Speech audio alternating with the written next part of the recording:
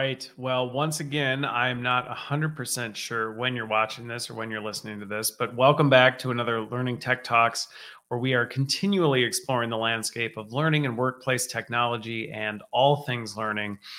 I am recording part 2 of trends to watch in 2023. So if you haven't seen the first one, a few housekeeping items. If you have not seen the first one, I would highly recommend you go back, take a look at that one. In that one, really where this all started is I'm taking a bit of a sabbatical. So before I went out, I wanted to record a few things that were just running through my head and have some additional content to put out there for you as you step into the new year and get ready to think about things. And in episode 1, and so the whole point of this, couple cautions, clarifications on this one. First of all, the goal of this to highlight some of these things is not to say all these things I'm calling out are things I would advocate everyone should just go thoughtlessly pursue and chase in 2023. I don't want this to be a shiny bauble trends series that's telling everybody these are the things that you should do in 2023, but more highlight some of the things that I'm seeing that I think are adding tremendous value or have a lot of potential that are either not being used, are emerging, or just vastly underutilized. So just calling some attention, spotlighting some of the things that if you're thinking about, hey, what are some things that we may want to consider, some capabilities we want to explore, you can do that. Now, in episode 1, I focused on the ability or the opportunity for us to do more with video. I highlighted the opportunity with us to think more deeply about microlearning, both from a design standpoint and more theoretically and how it's actually augmenting and supplementing what we do in our work. I talked about the consumer experience and the user experience and how we're thinking about that and what does that look like in terms of an overall look at the end user experience from a technology standpoint and how we're architecting that in a really positive and meaningful way. Focused on digital adoption tech, which I think is closely tied to that previous one. And then also went into some of the opportunities we have to engage with learning and development as a service. So that was talking a little bit more about where might there be opportunity for us to outsource some of the work we do, not to replace what we're doing internally, but to supplement and augment it to help us be more effective with speed, scale, keep up with the pace of business. So those were those. So if you haven't watched that one, I would highly recommend you go back. If you look on the YouTube channel, I actually have broken that into chapters. So if some of those stand out and you go, I'd really be curious about that one, you can go find that without having to navigate through the whole thing. Today, I'm going to take on another 5, which I will highlight what those 5 are. So if you're watching, you can see those in the chapter. But I'll give you a heads up on this. So if you're listening live or just listening on a podcast, you know what's coming up on that. But before I do that, if you have not already joined the Learning Sharks community, I'm going to make a plug for that and say, hey, go out, join the community. It is at, I don't even know if I have it. Maybe I do. Let me see. Yeah, look at that. There it is. Community.learningsharks.com. So if you're not part of that, join that one. And if you're listening to this, you're not part of that, you actually would have gotten access to these recordings before you're watching it, if you're watching it live now. So anyway, there's an incentive to that. Okay.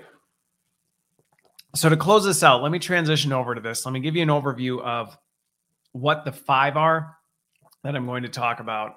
So the first one is this whole idea of conversational AI. Really, I'm going to focus more on the nudging and chatbots portion of that.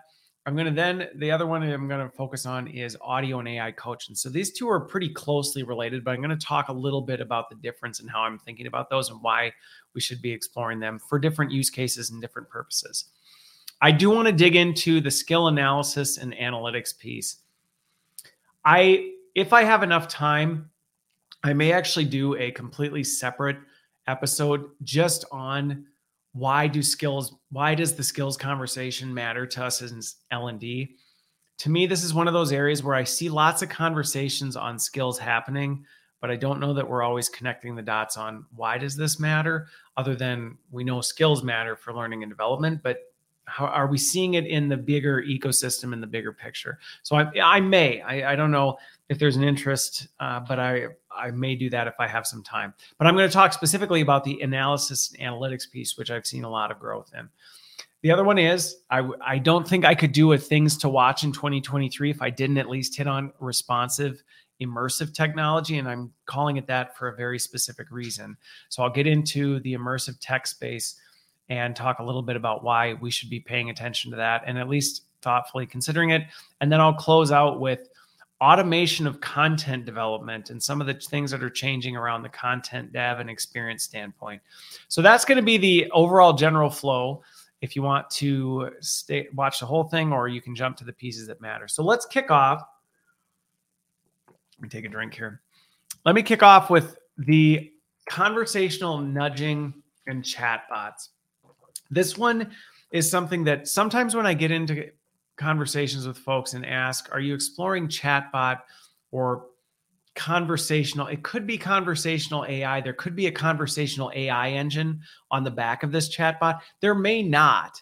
And I think that's a distinction to make, is you don't necessarily have to. This is something that you may want to be thinking about if you're thinking about this, is just because you want to do chatbots doesn't necessarily mean you have to get into conversational AI and some of the really robust tech solutions. You could, but really what we're talking about is kind of more this idea of how are we actually nudging or encouraging people? And even with the chatbots, there's two ways that you could look at this. I think a lot of times when we think about chatbots, we think about it in the, I'm on a web page and there's a little button at the bottom that says, how can I help you?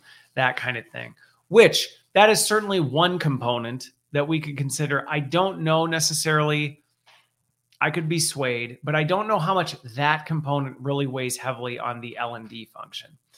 If we have that capability, to me, that's where, going back to the digital adoption platform of episode 1, to me, that's where I think there's some opportunity for us to do that, to create a digital assistant that allows people where they are in systems to potentially ask questions and say, hey, I need help with this, because you have some contextual information on the person.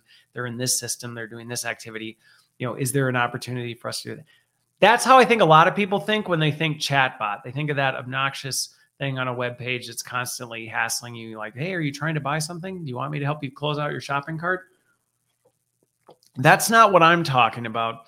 I'm talking about more, how are we actually thinking of augmenting and improving our capabilities of a learning experience with these nudges that are coming from us, but some engine that we've programmed on the back end, whether that's AI or whether it's manual, something that we've pre-programmed to be almost a conversation thread that then is being pushed out to somebody, ideally through, if you're doing this, I mean, again, I don't want to say if you're doing this well, because you could do this well and not do it this way. But one way that's really effective is, how are you actually reaching people in the tools that they're in? So text messaging, Slack, Teams, things like that, where you're going, we know we're in these tools. We know we're trying to get them to do this.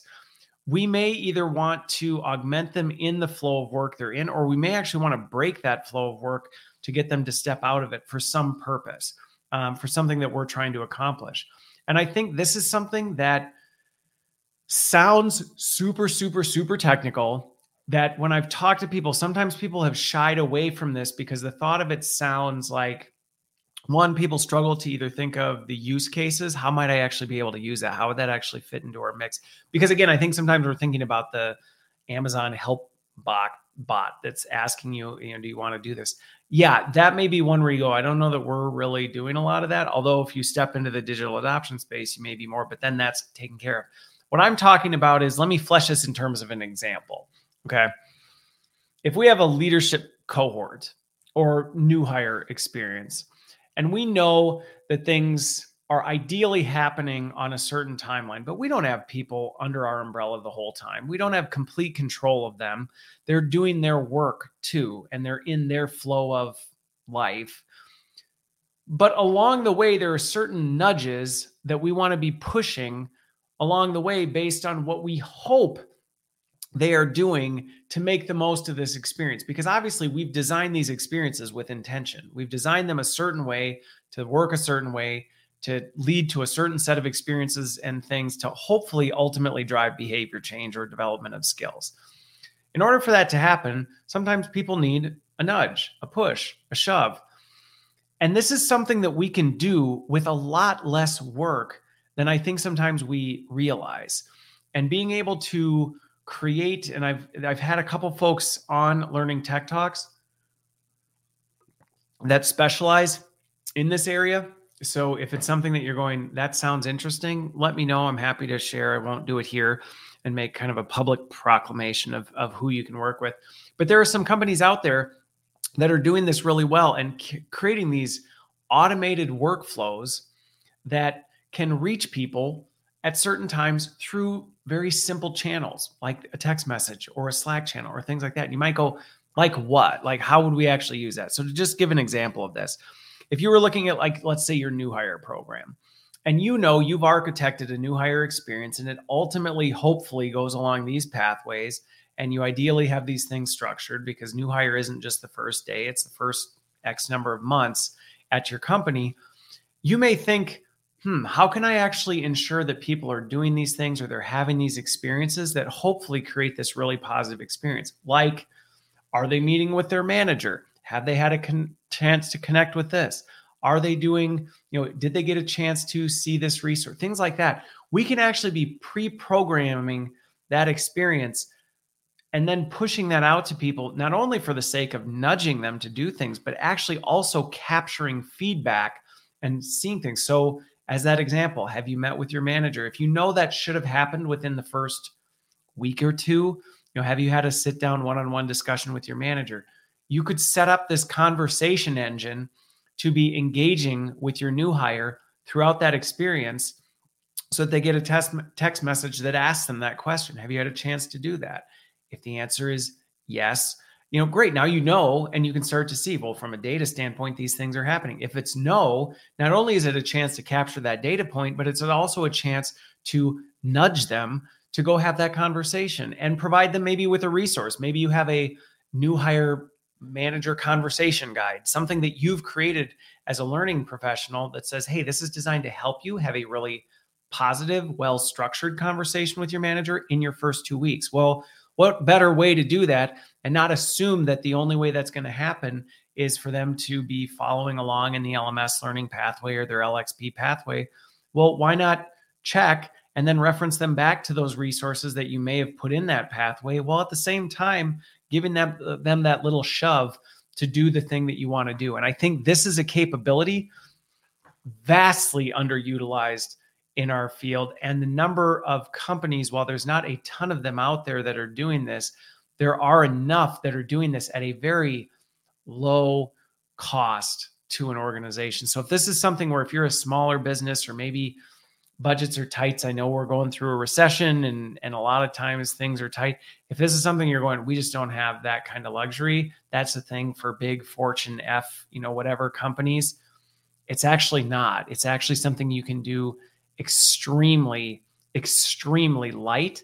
And you don't even need to stand it up super complicated. Now, can you get these things to be a true conversational AI engine on the back end where you can ask questions and you can fully interact and you can do all this?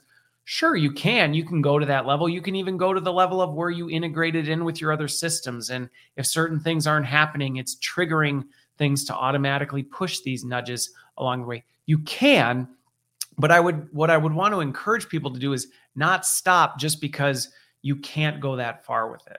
A simple conversation structure that can then be pushed out through channels where people are actually doing the work is actually a really effective way to connect with these people where they are, give them the nudges, the pushes that they need to do the things that we want them to do. We put so much time and energy into these experiences we design, and then we put them in one place, expecting everyone to go through that. And sometimes with the best intentions, they just don't think about it. And so whenever we can think of opportunities to reach people where they are, I talked about that in the last episode about reaching people where they are instead of requiring them to come to us.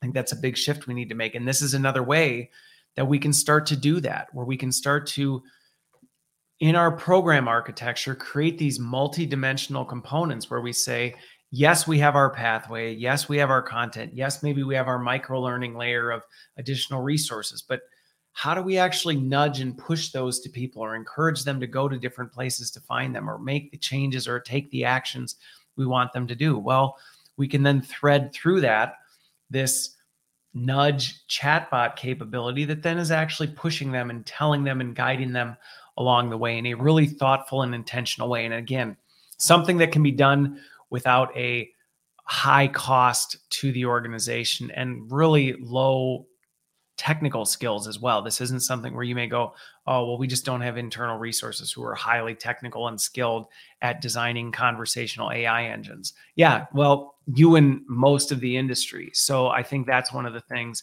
that is actually much more accessible than people realize, and something that I think has a ton of potential. And I've seen it have huge potential in actually getting people to do the things that we want them to do. There's a science and psychology behind this. And this is where I will just caution people, don't approach this recklessly. I mean, you need to do it very thoughtfully, because you can also annoy the crap out of people if you're constantly pestering and bothering them with a million nudges for everything that you want to do. That's going to annoy people.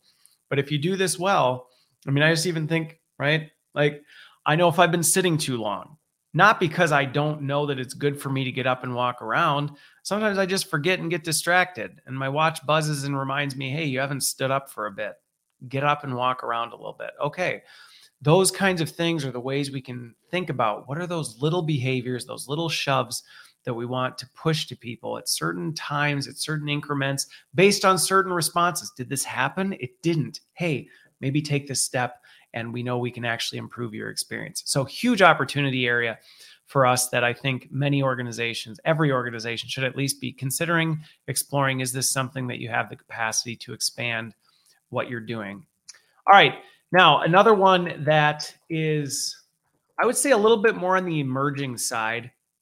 There are some companies out there doing this. They aren't typically in the L&D space, though. I'm seeing it in other areas, other functional areas. But with the improvements in NLP and NLU in terms of transcription, I think is really just one of the biggest things. The ability for machines to transcribe conversation with a very high degree of accuracy, and also assess a lot of what's in there in terms of sentiment, tone, things like that. Even just because it can detect different voices very quickly and assess, it can start to look at, and maybe you'll see where I'm going with this, can start to see how much are different people in a conversation, how many people are talking, what's the way in which they're talking to the people they're talking to, and all of that. And something that I actually am talking to a few folks who are really leaning into this in terms of AI coaching around these areas. And this isn't necessarily, so to all my coaches out there who listen to this, this is not a threat to you in terms of what? So you're suggesting people don't need coaches? No, that's not it.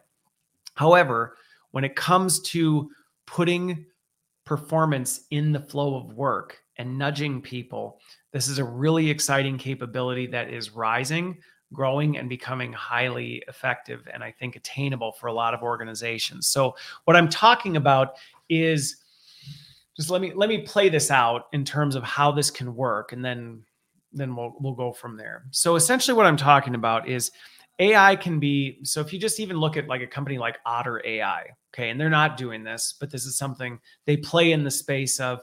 Otter AI can join one of your meetings and capture the transcription, and it's even getting to a point where it can pick out highlights in the conversation and then create a place where people can go back and review this stuff, so that you don't have to have a note taker and all of this. Now, is it completely replacing somebody taking intentional notes? No. But is it doing this kind of thing? Okay, so you take that foundation and think about the fact that AI can now listen to conversations. And again, you could use it in meetings, or even you could just go to a potential portal and record yourself doing something. AI can then very quickly and accurately analyze and assess that and give feedback back to you and tell you, how are you doing with this? Something I do, and something that's actually helped me a lot. All of my learning tech talks, this is not one of the tools I'm talking about, but all my learning tech talks, I throw into Descript and I get a transcription of it. And in some ways, it actually gives me feedback. I actually notice and consistently see some of the things I do when I talk and have changed my behavior around it. One of them is, just to give an example, one of them is when I get really excited, sometimes I repeat a word I'm about to say. And And I learned that by looking back at my transcriptions and seeing when I get excited, I repeat the same word. And so by doing that, I was able to take the feedback. Now, that's not a feedback tool. I just happened to see it by looking at a transcription of my conversations and being able to see that this is something I do. And now I intentionally think about that and take a pause and a breath before I do it. Now, do I do it sometimes still? Yes. And anybody who listens to me, now that I've said it, you'll probably pick up on it. But you think about this on steroids and the possibilities that we can now have technologies that either separately from existing conversations that are happening, maybe going back to, again, recording something and then having it analyze and give you feedback on, you used too many filler words, you went too fast, your tone was this, things like that. That's one application of it. But you think about this in terms of feedback in the flow of work. And this is where there's some platforms doing this, not in the L&D space that I've seen a lot of, but in other areas, sales, call centers, things like this, where it's analyzing a conversation and pushing nudges. This kind of goes back to this whole nudge theory thing. Nudges to you, telling you, hey, here's some feedback for you in real time. Now, this is something that I think has huge potential, and I'm seeing it start to emerge as a rising category that I think we should be paying very close attention to, because the opportunity for us to tap into one of the beautiful and kind of scary things about everything being digital now is that you're creating content, but you're also creating this digital thumbprint of everything that you're doing, which means it can then be analyzed and you can get feedback on that. So thinking about this in other ways, if you think about one of these engines on a meeting tool, you now have the potential to say, we could create real-time leadership communication feedback to someone as they're in a meeting. Maybe they're having a meeting with doing a one-on-one with someone, and you can actually start to see what kind of language are you using with this person? Are you giving them space to respond? How are your questions being asked? Now, again, I'm talking a little bit more blue sky of where this is going, but I've talked with and am talking with some companies that are actually playing in this space. And I think there's huge potential for this in terms of coaching and feedback in the flow of work. There's an organization I won't mention, but one of the things that they're doing as they do some of their live meetings is they're exploring the possibility of putting an engine in it that actually shows the dynamics of how are the people in the meeting, how much are they talking, so that you can actually see visually when people are dominating the conversation in a meeting, so that you can then see that. And if you're the culprit, you can back off. You can pull back and open the floor for more people to speak, things like that. If you're someone you're not even on the map, you can know, hey, my voice isn't even being heard. I need to speak up, things like that. When you start to think about the things we need to change human behavior and guide people to the right things, this possibility and this potential, in my opinion, is huge. I think it is tremendously huge. Is that even a phrase? Anyway, I think there's so much potential for that to be able to change the way we coach and guide and, again, nudge people. I think about the example I gave of myself, and when I get excited, repeating words, I repeat it. That's not something I intentionally think about. Filler words are another one. I remember early in my career, I got some coaching on filler words and how to just be slower in speaking and being more thoughtful to help reduce filler words. Do I still do them sometimes? Absolutely. I think everybody does. But some of these things, they're not an intentional thing. Sometimes it's just an awareness. Sometimes it's I don't think I'm doing it. So having this ability to have something in your flow reminding you that you're doing it is huge. And I think this is a potential we need to watch for. I think we need to do more. I feel like audio is something that we are vastly underutilizing. And it goes back to what I was saying with video in episode 1. I think audio's in that same vein. Audio and video, we are not doing enough with audio and video from a development and a learning standpoint. And the thing is, if you look at consumer behavior, it is a huge way consumers are consuming content. Podcasts are one of the most prevalent resources for people when it comes to content consumption. Yet, in a corporate setting, how many people can say, yes, I can consume audio content on some of the latest things going on in the organization? I mean, how often is that even a thing? Very minimally in many of the organizations I talk to. So again, I think this whole rise in audio is going to be something that we need to be watching, need to be thinking about in terms of how might we be able to do more around audio in terms of not only a communication and development channel for us to push out content, but how could we be using the audio that's actually happening, that's now happening on digital channels that can be monitored and analyzed. How can we then take that, shape it, and use it to nudge and push and grow and develop our workforce in really positive ways? Now, like with anything, I think we need to be careful in this area because there's the whole ethics side of it. There's the whole data privacy. I mean, there's a lot of things that we need to be careful of. Again, can this be overwhelming for people? Yes. So we need to think about it carefully. But in terms of a capability that is rising, and there's a lot of potential for what the work we do and the overall development of employees, I think it's significant and something we should be watching. And I know I will certainly be watching and planning on doing more with this as things move forward. All right. So transitioning over to number 3, let me timestamp this here. Skill analysis and analytics. I want to talk about this in 2 different components because there's actually 2 sides to this coin. So the first one is around, how do I want to approach this? Yeah, I said I was probably going to do a separate episode just on why do skills matter for L&D. So let me just focus on the skill analytics piece that several years ago, 2 years ago, I've been doing Learning Tech Talks for just over 3 years. 2 years ago, I highlighted in one of my episodes that one of the areas that I feel is vastly, and I still feel like there's a lot of opportunity in the market, is people doing quantifiable skill analysis at speed and scale. I mean, yes, there's always been assessments and things like that try and assess people from a personality standpoint, sometimes in skills, but a lot of times it's been limited to hard skills or things that are really, I hate to say easy to assess because nothing's easy to assess, but easier to assess. Like, do you know how to do this hard skill type of a thing? Sometimes soft skills are a little bit harder.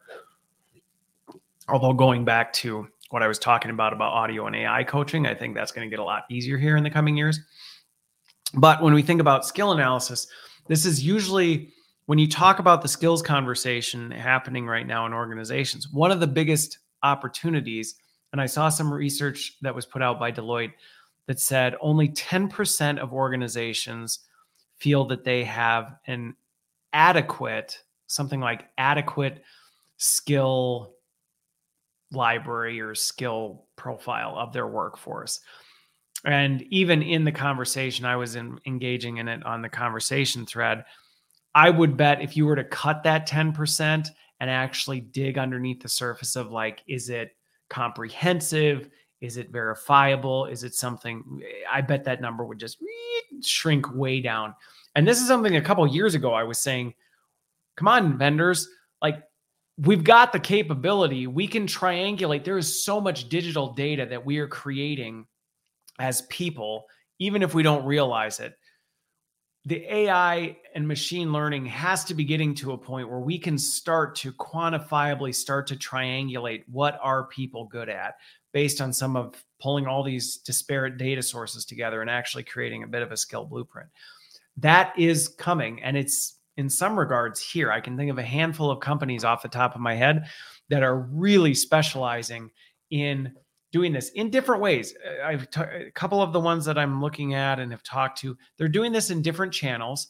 They're doing it in different fashions, the way they're verifying in this. But this is a rising thing that I think needs to rise to help address this skill crisis, because we can keep trying to develop skills all we want. But if we're doing it based on our hunches, our gut feels, what people self-assess, it's not going to work. And I think this is where the skill analytics piece is really, really, really important, because we can actually do and triangulate some of these skills for people. And actually, we are getting much better at identifying what are people actually capable of doing. And we can do that based on the work they're doing, how work is getting done, all these other things. And some of them are doing this. And just to talk about some of the different channels. So if this is something you're hearing or you're exploring, or again, you can reach out to me. I'm happy to share off camera some of the things in more detail of who and how they're doing it.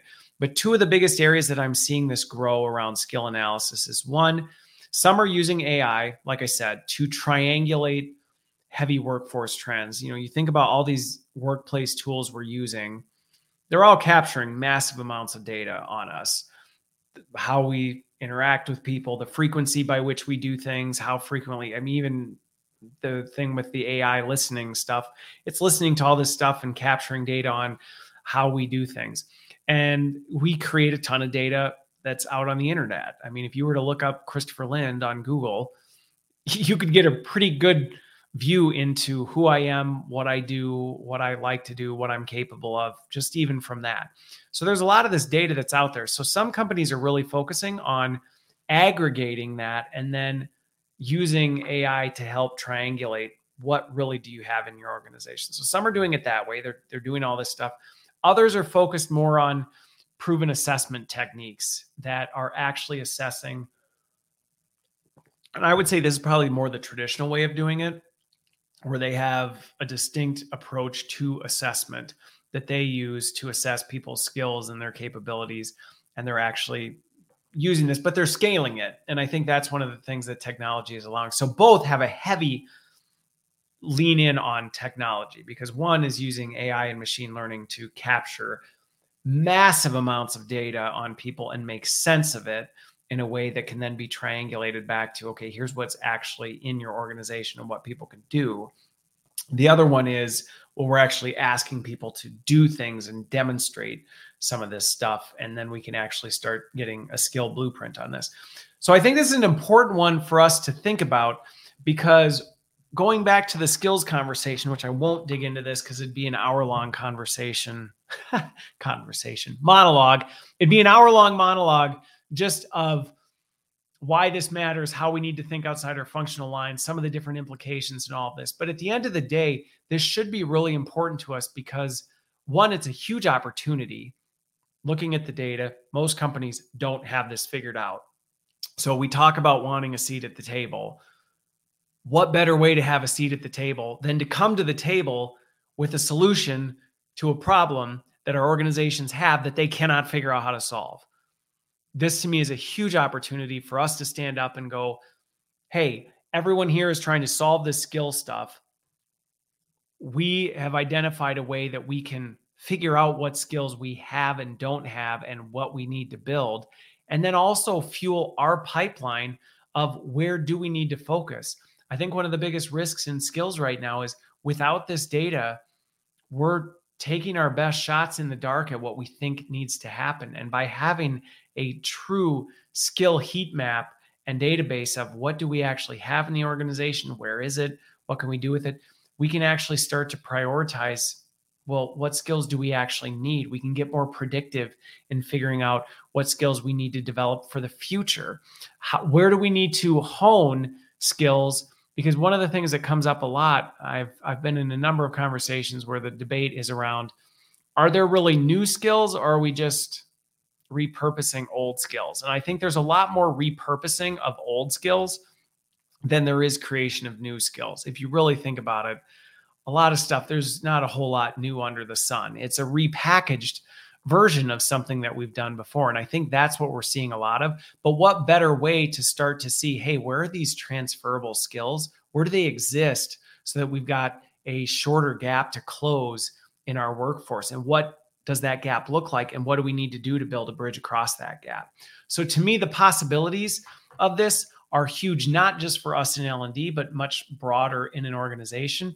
And the reality is, this is something that can happen quickly and consistently. And I think that's a really important piece to highlight, because one of the challenges is historically the way skill analysis was done. And I think this is one of the reasons the traditional way of doing a, historical assessment, the reason that requires tech to keep it up is if you did a skill assessment, and if you did this 40 years ago or something like that, it may have more durability because the skills may not have been changing quite as quickly and adapting. Again, are they new skills? I would debate not really as much as repurposed versions of the existing skills. But now these skills are evolving, adapting, they're changing on a really, really rapid pace. And so to be able to keep pace, you can't have a blueprint from 3 years ago and think that that's going to get you there. And I think that's where AI and then some of these rapid assessment tools are actually doing a much better job at keeping that current, because I've seen organizations over the years, they do these massive efforts. They take a huge amount of time, cost a ton of money, and then you get it.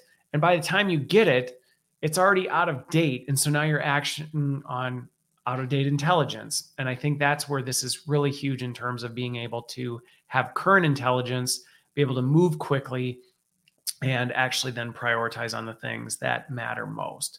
So a lot happening here. I'm happy to see that this has grown, because several years ago, honestly, I felt like, is anybody really focusing on this? And I get there were some real legitimate challenges to doing this, but now I feel like there are some players out there who are doing some really interesting things.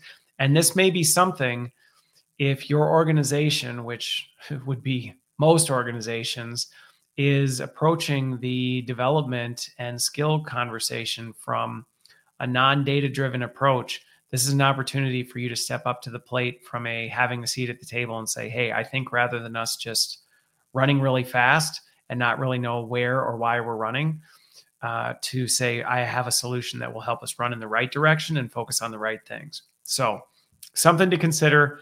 I think this is one that, depending on where you are, again, any of these things, am I going to say, hey, everyone, here's 10 things everyone should be doing in 2023? No, it is about priorities and recognizing you've got to control what you can control. But this is one that I think you should at least be aware of and exploring as a possibility and considering in your priorities, and knowing that it's a possibility and it can be done quickly, effectively, and really have a large impact.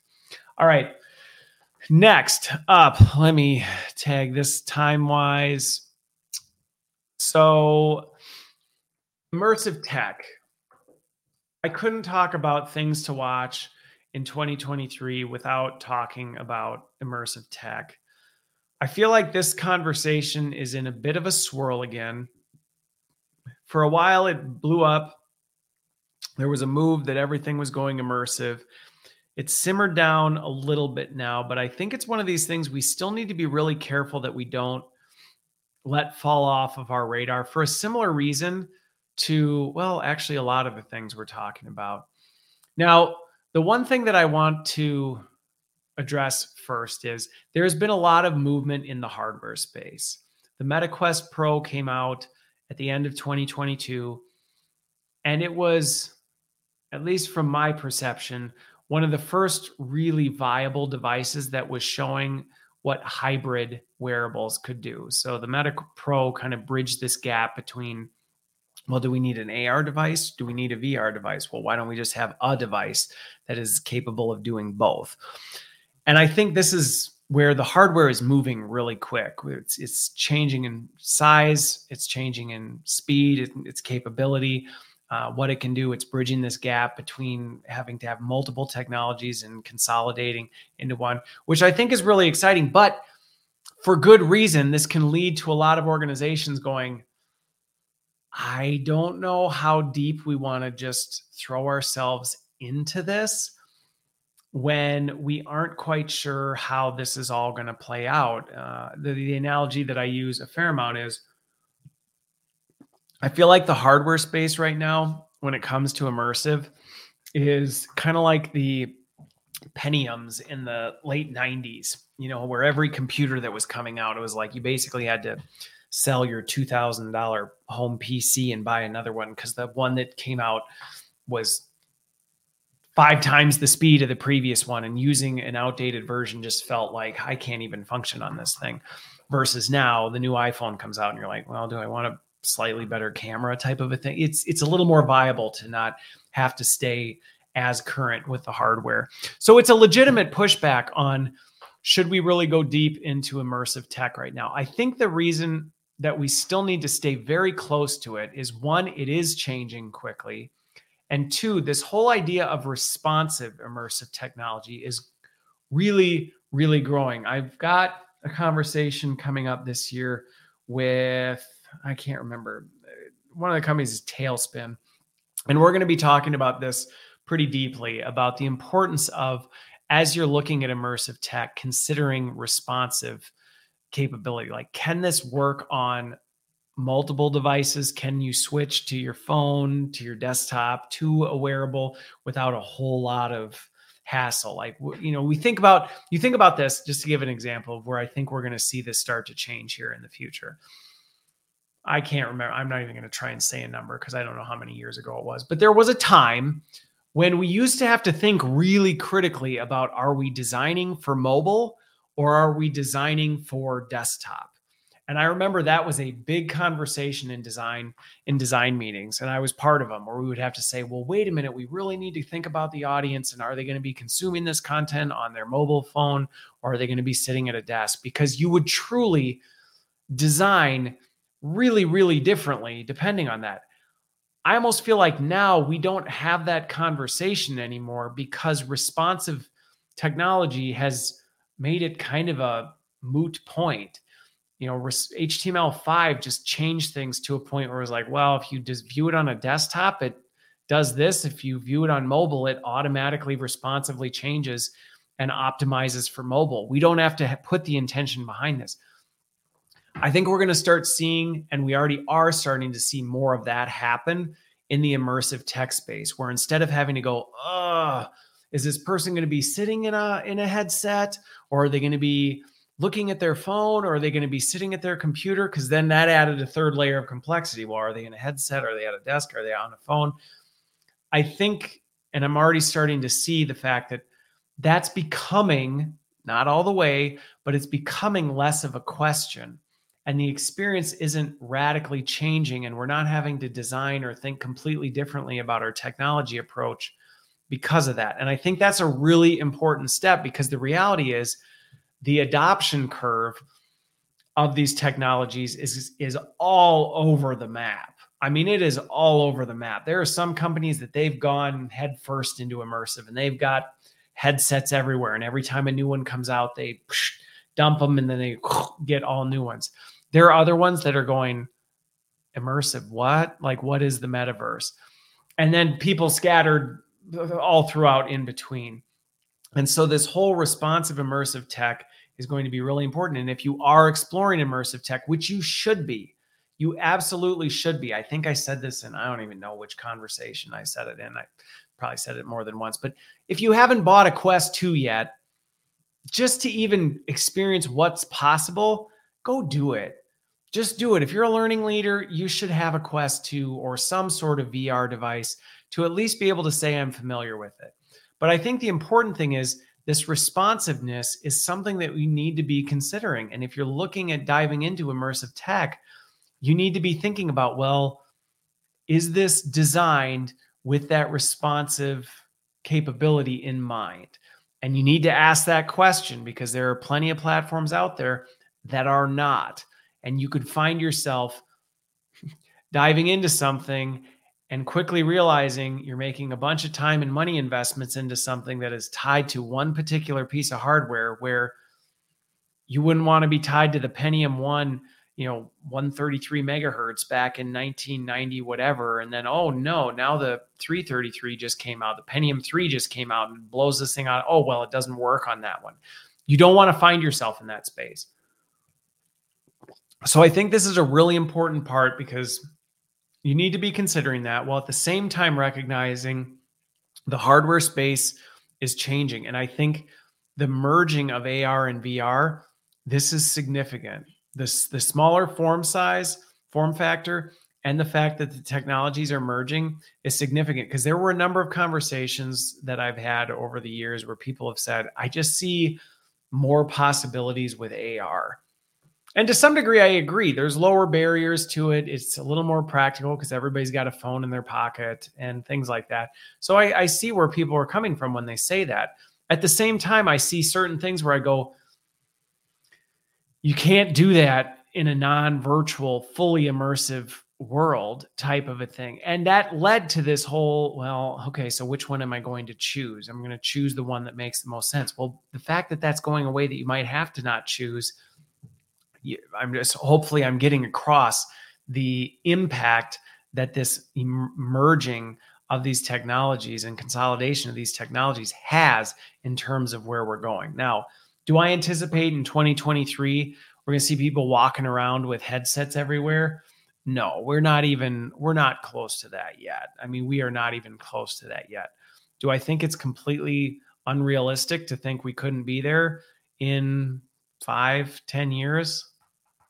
I actually don't think it's unreasonable when we think about, I mean, back in the PC days, nobody thought everybody would have a phone in their pocket that was more powerful than the computers that put people on the moon. And here we are now, type of a thing. So I don't think it's unreasonable to consider that we might get to that point with 3D cameras and all this other kind of stuff. But I think it's important that we don't necessarily only have to think about it in terms of the hardware. There are a lot of opportunities that are within reach for organizations that don't have either the budget or just aren't comfortable launching into the immersive space with the hardware piece. And I get it. I totally get it. I think it's completely reasonable pushback. I think it's a completely serious consideration that you have to make. But I don't think that needs to mean you go, well, are we going to explore immersive or are we not? I think it's just more, how might we explore immersive and how might we consider the possibilities in our organization? Because at the end of the day, this is another one. I talked in episode 1 about some of the bedrock technologies. I don't know that immersive technology is quite in the category yet of bedrock technology. It will be, and it should be. When we think about the work we do, when it's tied to experience, skill is developed. Yes, it's developed through knowledge, but it's about taking that knowledge and translating it into skill through experiences. That is how we build skills. We build skills by taking our knowledge and applying it to something. Immersive technology allows us to do that in ways we literally, physically cannot do in the world sometimes. There are simulations, there are things that we can do that we physically just could not do. And the ability to give that to people where they are, going back to what I talked about in episode 1 about reaching people where they are.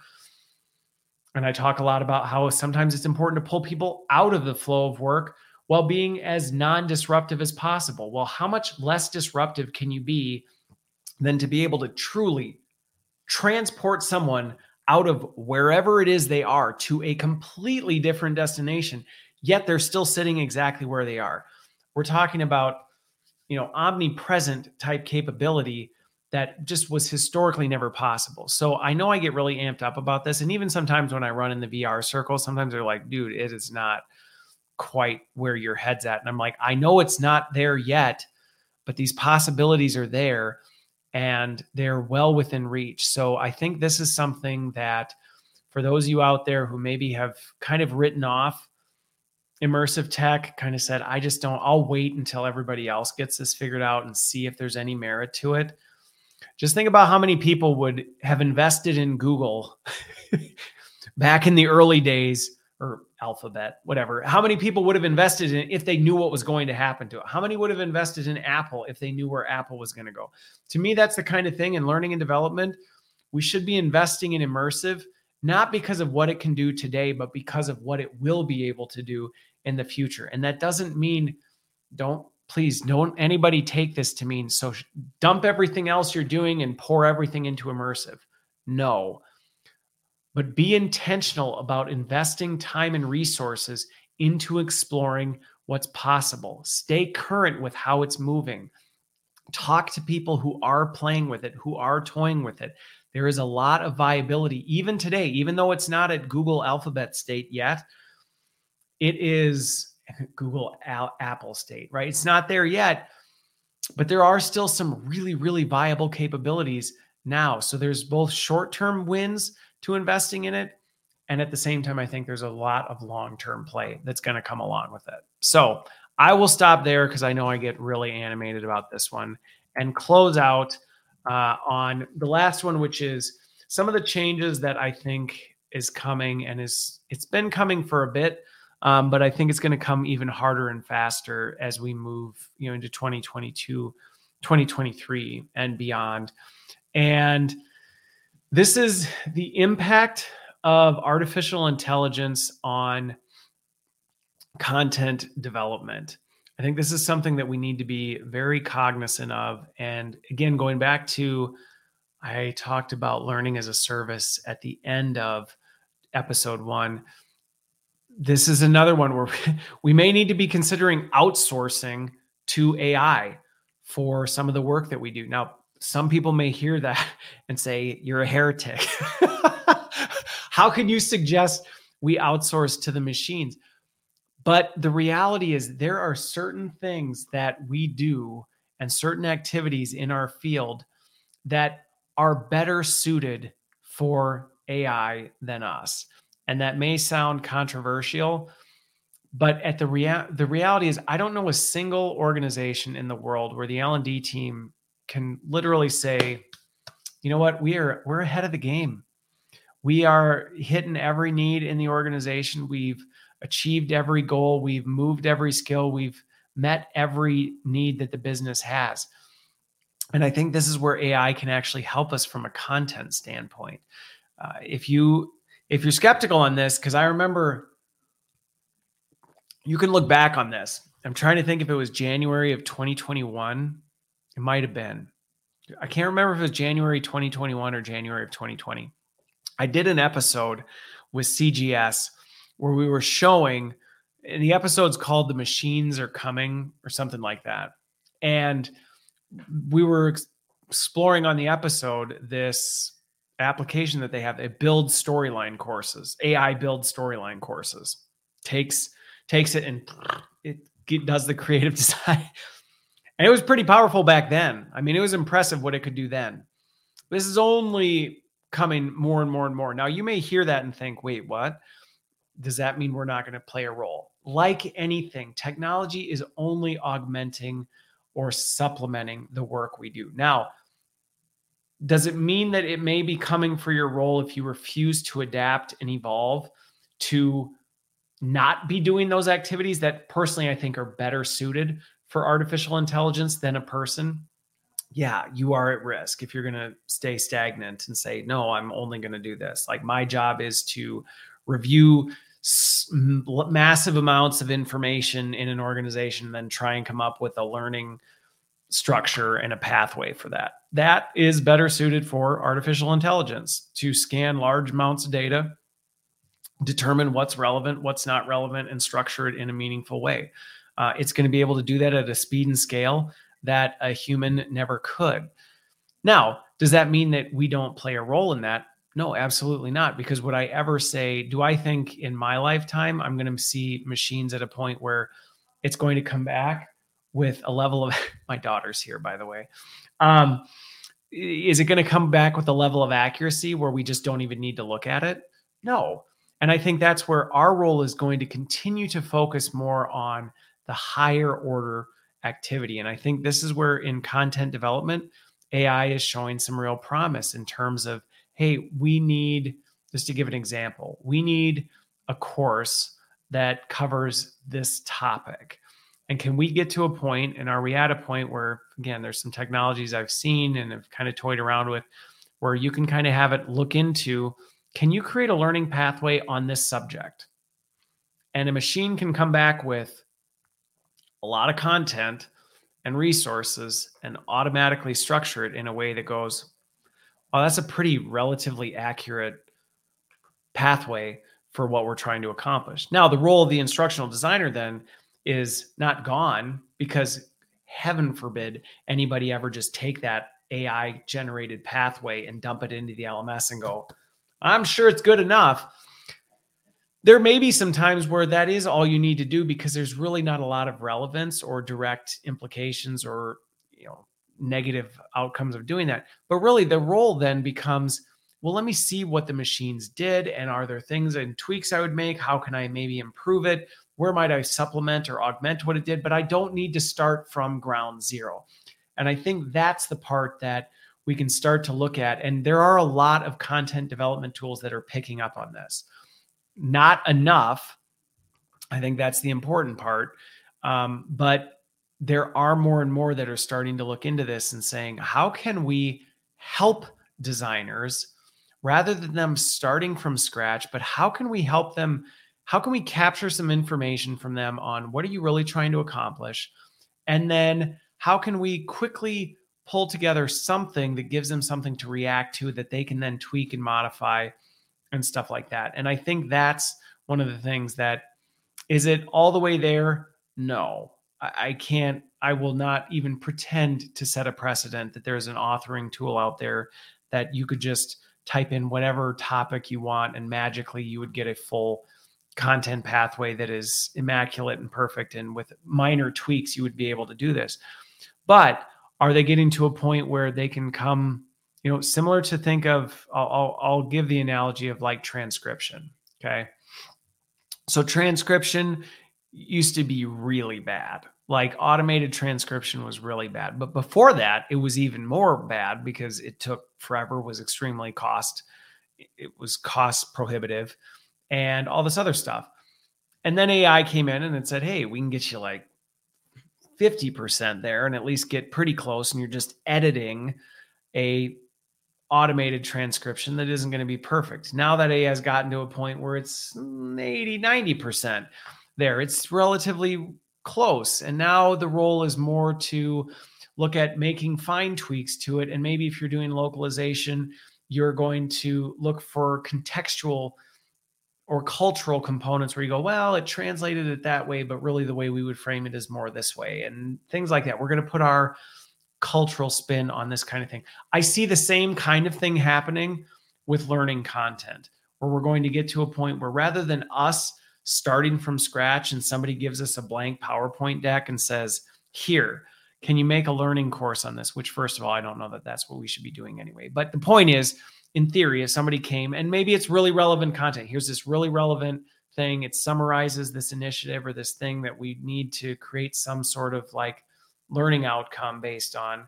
And instead of us going through the rote effort of trying to sort this whole thing out, figure out what's relevant, try and organize it in a meaningful way, I see in the coming years here, we're going to get to a point where we're just going to, something's just going to ingest that and it's going to spit something back to us that's relatively accurate. And our role is going to be fine tuning and contextualizing what it comes up with and augmenting. And then again, then we can focus on where does this fit in the broader learning experience, in the multi-dimensional learning experience. Where does this fit to have the most impact? And how are we using our time and resources, making sure we're pushing it to people at the right time, that we're giving the appropriate context, that we're following up, that we're actually measuring, is it having the impact that we want, so we can decide whether we keep it or move it. Again, always continuing to push us to more of this higher order activity, which to me is extremely exciting. And again, I think I'm seeing this in more and more content development tools. And it's something that we should be exploring. If you're evaluating content authoring tools,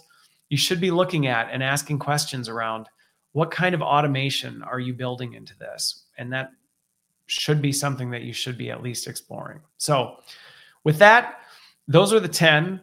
This concludes the series, part 1 and part 2 of things to be watching in 2023. Although I would say some of these things you'll probably want to be watching for a lot longer than the next year. Hopefully you found this helpful.